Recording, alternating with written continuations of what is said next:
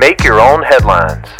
Hey, this is Dal Welsh inviting you to enjoy some random news and make the grace of God your biggest headline of the day.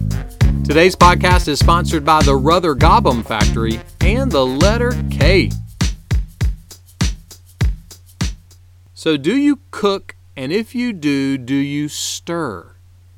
I saw an article that gave reasons to stir while you cook, and this was one of the reasons: to alter the viscosity of a liquid. Viscosity? Doesn't that have something to do with motor oil? Look, I might use a little coconut amino sauce with my veggies, but I think I'm going to keep the Valvoline out of my shrimp and grits. Maybe you're too busy watching kitten videos to remember stirring that hollandaise sauce. No problem. You can get an automatic pan stirrer.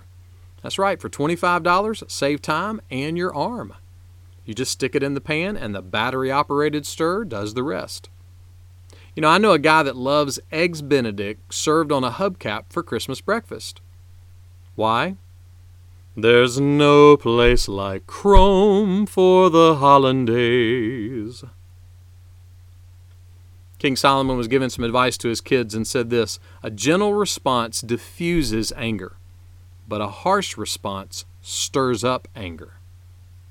Look, none of us are perfect. We might get a bad batch of hollandaise for lunch and be in a bad mood. But how do we respond most of the time?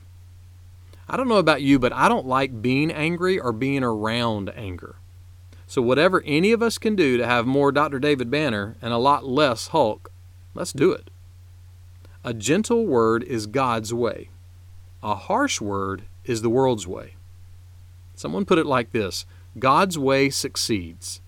It might satisfy our aggressor, and it will surely safeguard us. Or as the skipper would say, smile and wave, boys, smile and wave. Make that one of your headlines today.